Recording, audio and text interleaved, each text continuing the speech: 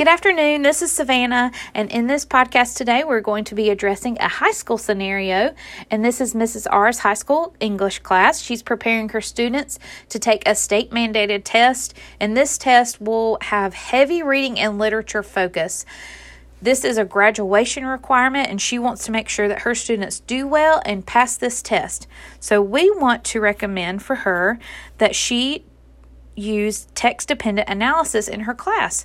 She could give her students a passage to analyze, or she could have them choose a passage of their choice, and they could analyze this passage, answer the questions that she assigns for them.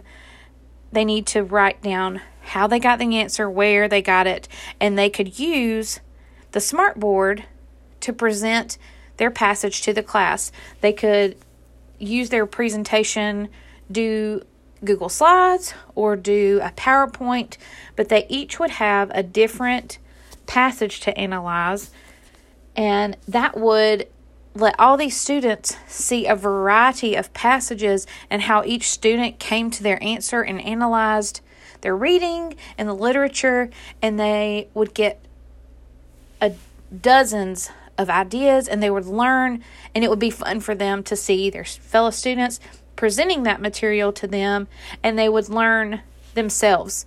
When you learn something and when you teach it, it helps you to remember better sometimes, and I think it would help the students really hone in on that skill and give them great practice doing it themselves and doing it with others and seeing those presentations. They could use the Google Slides again, like I said, the Google Slides, the PowerPoint, and they could present that on the smartboard using that technology.